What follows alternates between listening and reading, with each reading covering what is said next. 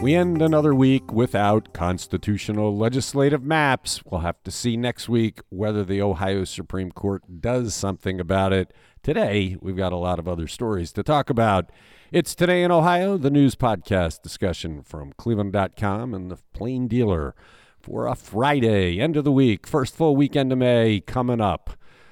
I'm here with Lisa Garvin, Layla Tassi, and Laura Johnston. I'm Chris Quinn. Let's get going. Why is the Ohio Democratic Party suing Governor Mike DeWine involving the House Bill 6 First Energy bribery scandal? Layla, this scandal could dog DeWine in the general election. Yeah, it certainly seems like we're off to that start. They're suing DeWine, claiming that a copy of his schedule that they received through a public records request was full of these illegal redactions.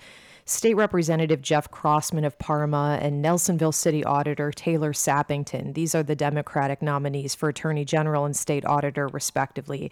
They have posted thousands of records obtained from DeWine's office related to the House Bill 6 scandal, and former Public Utilities Commission Chair Sam Randazzo, who First Energy admitted to bribing in exchange for securing favorable policies for the utility. They posted all these online. Well, this lawsuit questions why DeWine would redact parts or, in some cases, entire entries of his schedule from January 2019 to the present. The redacted schedule, among other things, shows that DeWine met on June 10th, 2019 with Mike Dowling, who then led First Energy's lobbying efforts. They met for a half hour at the governor's mansion in suburban Columbus, and the calendar entry doesn't say what that meeting was about, but DeWine signed House Bill 6 the following month. An attorney for First Energy shareholders told a federal judge in March that Dowling, who was fired in the fall of 2020, along with then CEO Chuck Jones, they were the ones who paid bribes to Randazzo and then Ohio House Speaker Larry Householder. Of course, Householder is the only one of these guys who's been charged with a crime at this point. That's important to keep in mind. But Ohio Democratic Party Chair Liz Walters is accusing DeWine of trying to hide behind illegal redactions so that we can't see who else he's been meeting with. So yes, we are just getting started in this political season, and House Bill 6 and what role DeWine did or did not play in the events surrounding it is going to weigh very heavily into the gubernatorial race, no doubt. So buckle up. It would be nice if we could say definitively that's true, but they're just nobody's paying attention. I sent out a text yesterday to the group of people that subscribe to the texts I send out about what we're working on, just saying we're trying to reset our coverage now, but we're troubled. Nobody voted, the turnout was terrible, and people aren't paying attention. And I got blistered with responses from people that are really worried about this. Very thoughtful responses saying, how do we get people to pay attention? The people who are paying attention, Layla, you're right. This is a big deal, but it seems like most of the state is paying no attention whatsoever. Well, yeah. You're just realizing this? I mean, you were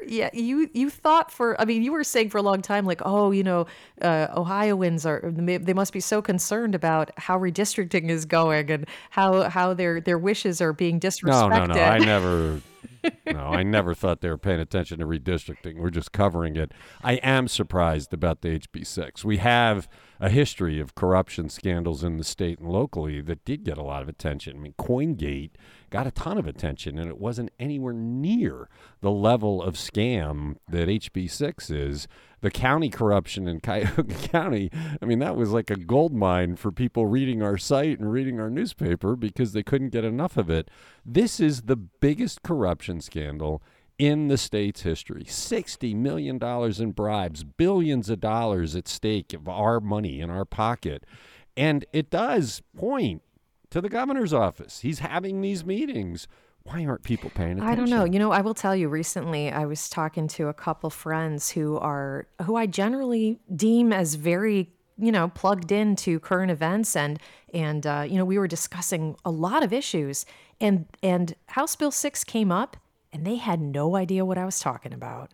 And I thought that I couldn't believe it. I was really astounded. And they were like, tell me more. And I just couldn't, I was really amazed that this was right over their heads. So What are they doing? Watching Fox News?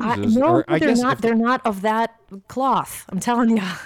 So I don't know if and this. then maybe they watch local television news or they listen to IdeaStream because they're not covering much of this And either. it might be that's the case, or that there's something about the accessibility of, I don't know, that maybe this is too. I don't know what it is, that once they. I'm not exactly sure why this one flew right past them as it was unfolding, but I'm Well, telling you, they had no idea that it was as awful as. I'm like, literally, this is the worst corruption case in the state of Ohio's history. You never heard about it? I couldn't believe it. So you're right. I've been no one's around a paying long attention. time. Yeah, but I've been around a long time, and until the last 4 or 5 years, people that claim they were newsrooms that did news covered this kind of stuff. But it seems like today all you're running after is drug deals and homicides, and nobody's really paying attention to this. We are. The Ohio Capital Journal is, and a couple of other news agencies elsewhere in the state are. But you're right. If people are getting their news from television news reports, they don't know anything about it because it's barely touched upon. Very interesting, but we'll see if it gets to DeWine, and we'll see if it matters. You're listening to Today in Ohio. With some in the nation transfixed by the Amber Heard Johnny Depp defamation trial, reporter Julie Washington took a look at how many people have experienced psychological aggression by an intimate partner. They're called toxic relationships. And Laura, unlike HB6, my bet is TV has covered this a lot, so everybody knows what we're talking about.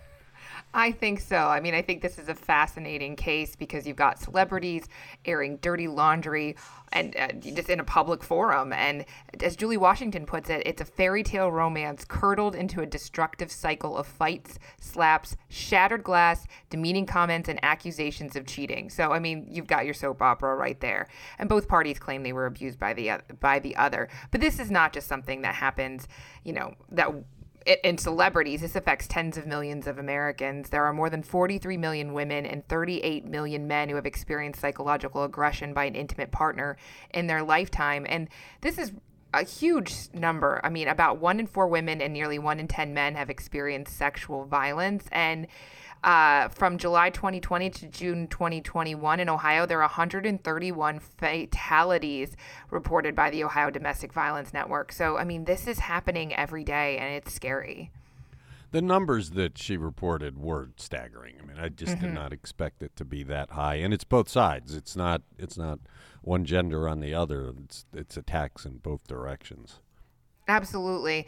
And so what Julie did is she talked to experts. She let us know about red flags in dating so that you can be aware before you get in too deep into one of these relationships, and then how to get some help. So some common red flags include gaslighting, blaming the victim for anything bad that happens, accusing the victim of flirting with others or having affairs, and controlling what the victim wears. And I think we probably all know someone who has been in this kind of relationship, and it's really hard because you have to realize it yourself. You're not necessarily going to understand if other people are pointing it out. But I think the most you can do is to listen and help people recognize abusive behavior. And then if they make a plan to leave, help them carry that out.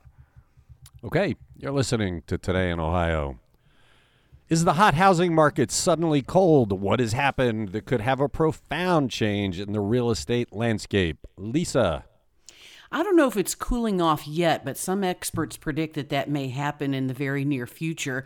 Of course, earlier this week, the Federal Reserve raised short-term interest rates by 0.5 percentage points, and right after that, several banks raised their prime lending rate.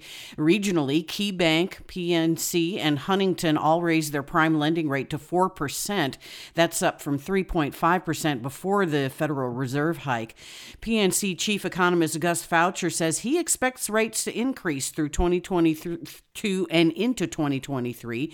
And he said this will lead to a weaker housing market. People will have less buying power because of higher interest rates. So right now, the 30-year fixed-rate mortgage is about 5.27%. That's up from 5.1% just last week. It was 2.9% last year. So on a $150,000 home, your payment with this new interest rate will be $830 a month. That's about $15 extra a month, or $5,400 over the life of the loan. On a 15-year fixed rate mortgage, it's now 4.5%. That's up from 4.4 just last week. It was only 2.3% last year. So the 30-year mortgage is the highest since 2009. You wonder if this will finally slow the rise of house prices. A lot of people have been priced out of the market, particularly younger people. But if the mortgage rates go up, the supply of houses expands, it should slow the price rise, right? Or do we just think the hot housing market is so hot that it can withstand the higher rates? Well, analysts with Freddie Mac were saying that they expect price growth to continue. Inventory is still very low. There's not a lot of new construction going on, but they do expect price growth to slow down in the coming months, and we probably won't see prices roll back anytime soon either. All right, you're listening to Today in Ohio.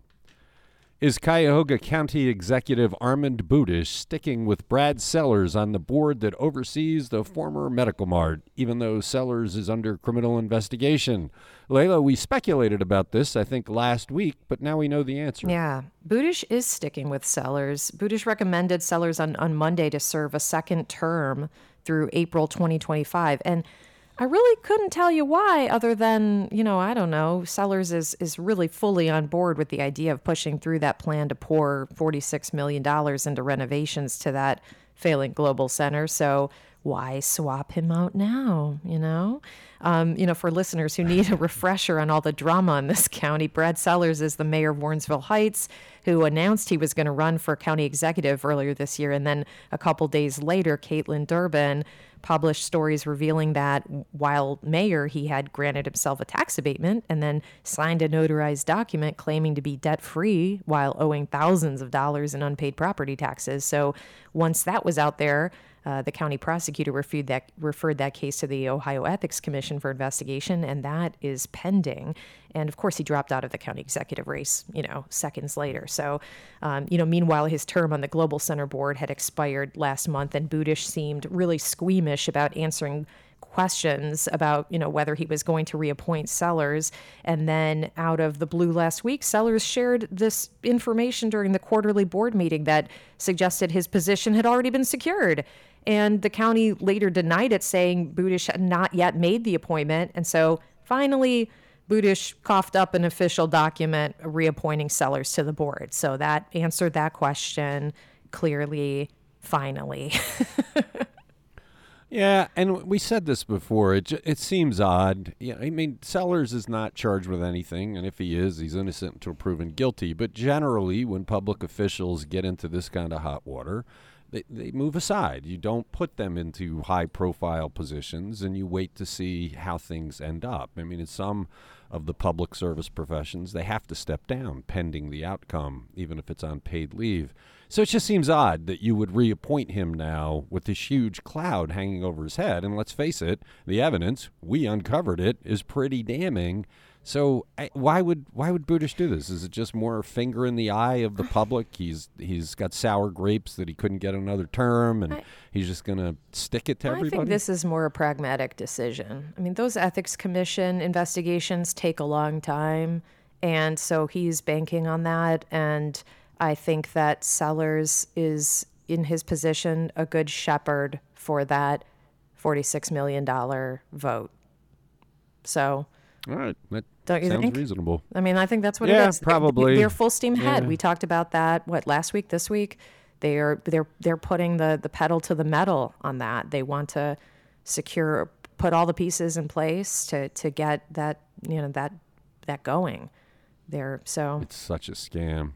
Do you see Dave Gilbert wrote an op-ed about that project over the weekend? He's the head of Destination Cleveland, which brings in conventions, and he's arguing for it, of course. But I loved when he talked about the funding, but the part that the taxpayers now would have to come up with is a modest $23 million investment. I love when you say $23 million and modest in the same words. Think about what you could do with $23 million if you didn't flush it down this thing. It's amazing that they're moving forward on it. It's Today in Ohio. What does a Lake County native who has helped find shelter for 1,000 orphaned children in Ukraine want Northeast Ohio residents to do? Laura, she says there's real urgency here. Yeah, she basically wants help. She's looking for any kind of help she can get in the form of donations for New Horizons for Children. This is a group that has helped with obviously kids throughout the world in crisis, and she's a clinical psychologist who specializes in trauma-informed care.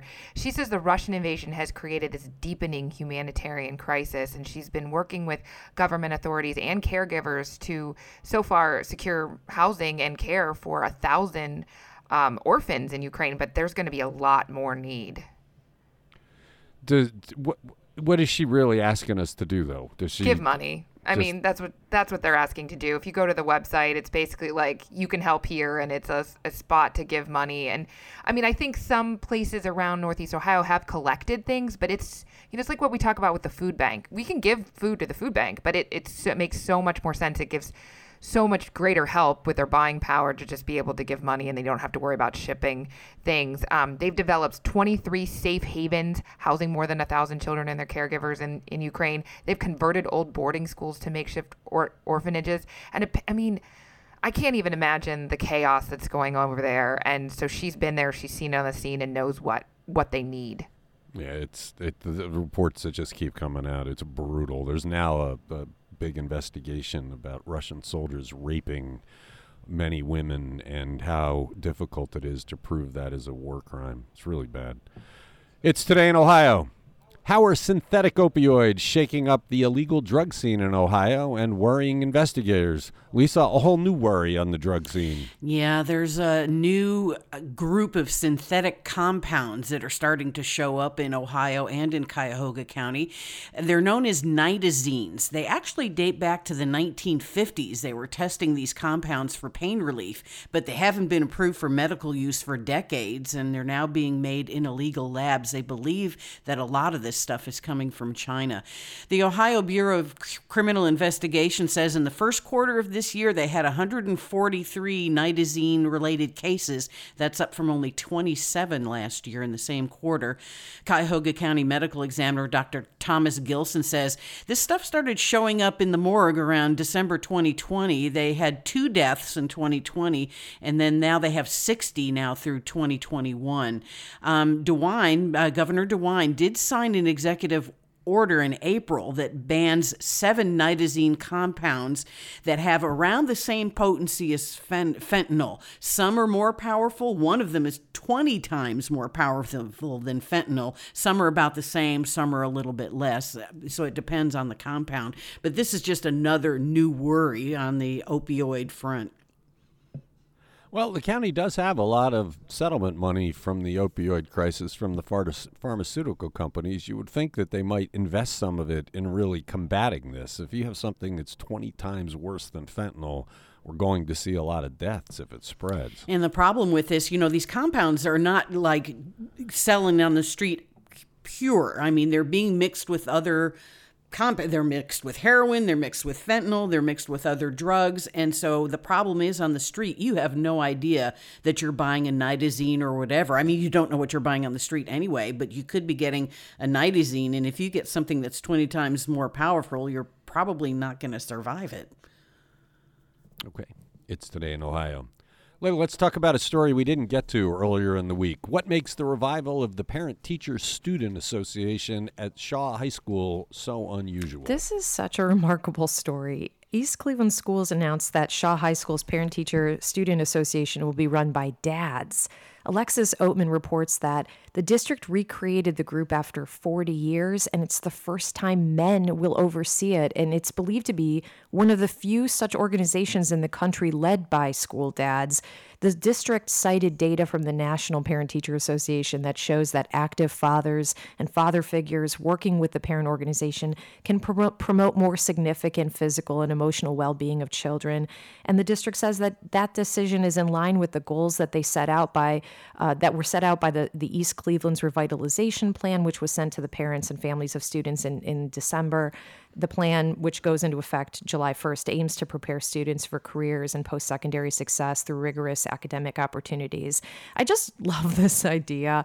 In any community, you find so few dads engaged with the work of the schools. And, I was looking around, I found this New York Times story that said the dads make up just 10% of the membership of PTAs nationwide. And that data is somewhat dated, but enrollment in PTAs since then has really dropped significantly overall. And I know from my own personal experience, and Laura, I'm sure you can back this up too, that those duties and really most school-related volunteering is overwhelmingly left in the hands of mothers, regardless of whether they work outside the home.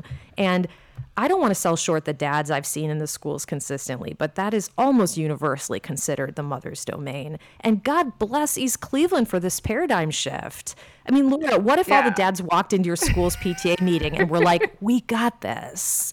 I love this story so much. When this came over, I was like, we need to do a story on this. And when it published, I sent it to all my PTA mom friends, all of us who had been squabbling over who, please, would take over the PTA presidency next year. Because unlike in some communities, we don't have people vying to be it. It's like, okay, fine, I will take it if someone helps me. And it is a lot of work. We're talking about all the things they do for the kids, all the things they do for the teachers, and raising money. And I got to give a big hand to these dads at Shaw High School. Way to go, guys. I mean, you are a model for the rest of us. Yeah. Do you not see, do dads that come to the parent-teacher conferences, or is that all They do, moms and they too? do volunteer. I don't want to say they don't volunteer at all, but they don't take the leadership positions in the PTA. I mean, I've been involved with the PTA now. My kid's in 5th grade, so that many years, and I've never seen a dad take a committee chair or, president, vice president, secretary, treasurer. And so, Chris, you were asking, do they come to parent-teacher conferences? Yeah, I'm sure they do, right? Like Laura... Absolutely, Yeah. 100%. I'm not saying they're not involved at all. And my husband does a lot, and he's volunteering with Girls on the Run. But it's somehow, I think the PTA changed their name in the 20s from like the Mothers Congress or something. I don't want to be quoted on this. The mothers. But it had moms in the title. But you know what? So it could be more inclusive, but have you noticed never that? Really so happened. They still have, when there's the PTA, but then there's like the room parent who is like the head person who coordinates who volunteers in the classroom for classroom parties and stuff. Parties. And notice everyone still calls that person the room mom. That is true. They always default to saying the room mom. And it's really kind of sexist, and and then anytime a dad does show up for those, even though there are quite a few dads who participate in the parties and handing out the all this whatever, it still is like, aw, the dad showed up. Well, all right, as the lone male on this podcast, I wonder if it's because it has this traditional feel that the PTA is women. I mean, it sounds like, when my kids were in school, it's been a while, dads were active. They were there. It was a big deal, very different from when I was growing up. But I don't know about the PTA, and I wonder if it's really a public relations thing to say, hey, dads, PTA isn't just for moms, because my bet is they would participate, but they probably, or some may hold back, thinking, I'm not going to Bigfoot that. That's not We're too my intimidating, area. Layla. I do not think that men are saying that they're too intimidated to join the PTA. I think that they're just that's for chicks. It's funny because I think traditionally it has been moms, and that's the way it is. It's like Little League coaches. I haven't seen a female Little League coach in my experience yet. But, I mean, hopefully people keep mixing it up. All right. Well, it's a great story. It's really cool what's going on there. I'm glad we talked about it. I didn't think it would spark this kind of a discussion. It's Today in Ohio. We talked last month about a huge mural planned for a building near the Old Stone Church in downtown Cleveland, but we've got another big one going in down by the Cuyahoga River. Laura, who's painting it and where is it going?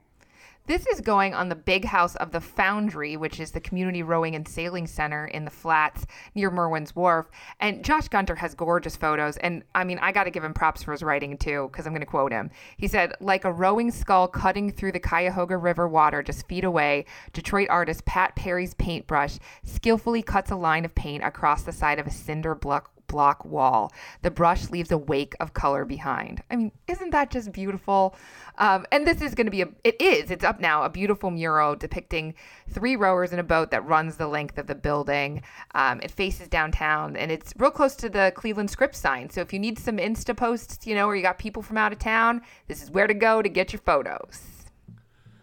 And what's driving it? What is it? Just they want to make it more photogenic? I mean, it's a big space that's uninterrupted. And the Foundry is an incredible facility that we have in Cleveland, and they're very much about creating a better place for Cleveland and giving opportunities to kids. So this includes a public river walk and other improvements to beautify the area. They want to tell the story of rowing in Cleveland, which, like the Western Reserve Rowing Association, has been going on for a long time in Cleveland in the Cuyahoga River, and create this unique public space. So this is Perry's second mural in Cleveland. In 2016, he created one for Land Studio's Interurban program on the RTA Red Line. It's amazing as you drive around town, the number of murals that are popping up everywhere. There's a beautiful one near 55th Street on Carnegie. It just seems like as we all head into the city a bit, you're seeing that a lot of these have come up in the past couple of years while we've all been, hiding in our igloos. So it'd be cool to see this one. It'll be cool to see the huge one that's going up in downtown. Murals everywhere. It's a lot better than paint flaking off the sides of buildings. It's Today in Ohio.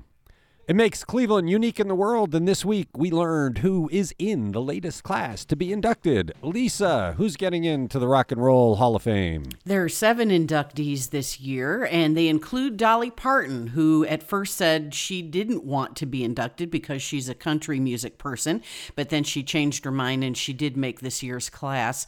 Also includes 80s rocker Pat Benatar, Carly Simon, a songstress from the 70s, rapper Eminem, R&B giant Lionel Richie, Duran Duran, and the Eurythmics. But they buried the lead here because the ceremony for this year's class is going to be in November in Los Angeles. It's the first time it's been in Los Angeles since 2013. Before now, we've been alternating between Cleveland and New York, but it sounds like they're putting LA back into the mix, although they were very cagey about, whether LA was going to continue to be an induction site. Yeah, they haven't said yet whether they're going to keep their promise of every other year in Cleveland. If they don't keep their promise, it's going to be pretty sleazy because Cleveland has counted on that. This is a class, though, that there's been a lot of complaints over the years that the Rock Hall disrespects women. But you got Pat Benatar, you got Annie Lennox of the Eurythmics. The Dolly Parton one, you continue to see lots of people scratching their heads on that one. Yes, she's a pop icon. She's a wonderful person. Everybody loves Dolly Parton. But it just feels like a serious break from what the Rock Hall is about. At least that's what many, many people are saying. There are musicologists saying, no, she's a great songwriter. She inspired a lot of people that are real rockers. But it's a weird one. But let's turn this around. So she's already in the Country Music Hall of Fame. Country Music Hall of Fame has not, and they have had influences from rap. I mean, country trap is like a direct influence of rap. Do you see them inducting rappers into the Country Music Hall of Fame? You don't. They've kept it pretty pure over there. Yeah, but the Country Music Hall of Fame is nothing nearly as cool as the Rock and Roll Hall of Fame. I mean, I love country music and I've been there, but I was disappointed by the actual museum. Just going to say, Rock Hall is better. Can I ask, do you guys think that Dolly Parton's initial, turning down the nomination was all a PR stunt to get everyone to to endear herself? No. Dolly, you're so, No, she's I don't think so. Yeah, she is a very genuine person. I couldn't see that happen. Well, see, it worked. And what she said at the time was, maybe I'll write a rock song and earn my way in. I mean, she was actually humorous about it. It's just an odd one. It's been like a month. Yeah. I mean, juxtapose Pat Benatar and Dolly Parton. I mean, there's a disconnect. But, everybody loves Dolly Parton. She's like Betty White. Who doesn't love Dolly Parton? So this will be a big buzz for the Rock Hall. Certainly has people talking, including us. Interesting class of people, but it won't be in Cleveland. We'll be able to just see the exhibits in Cleveland.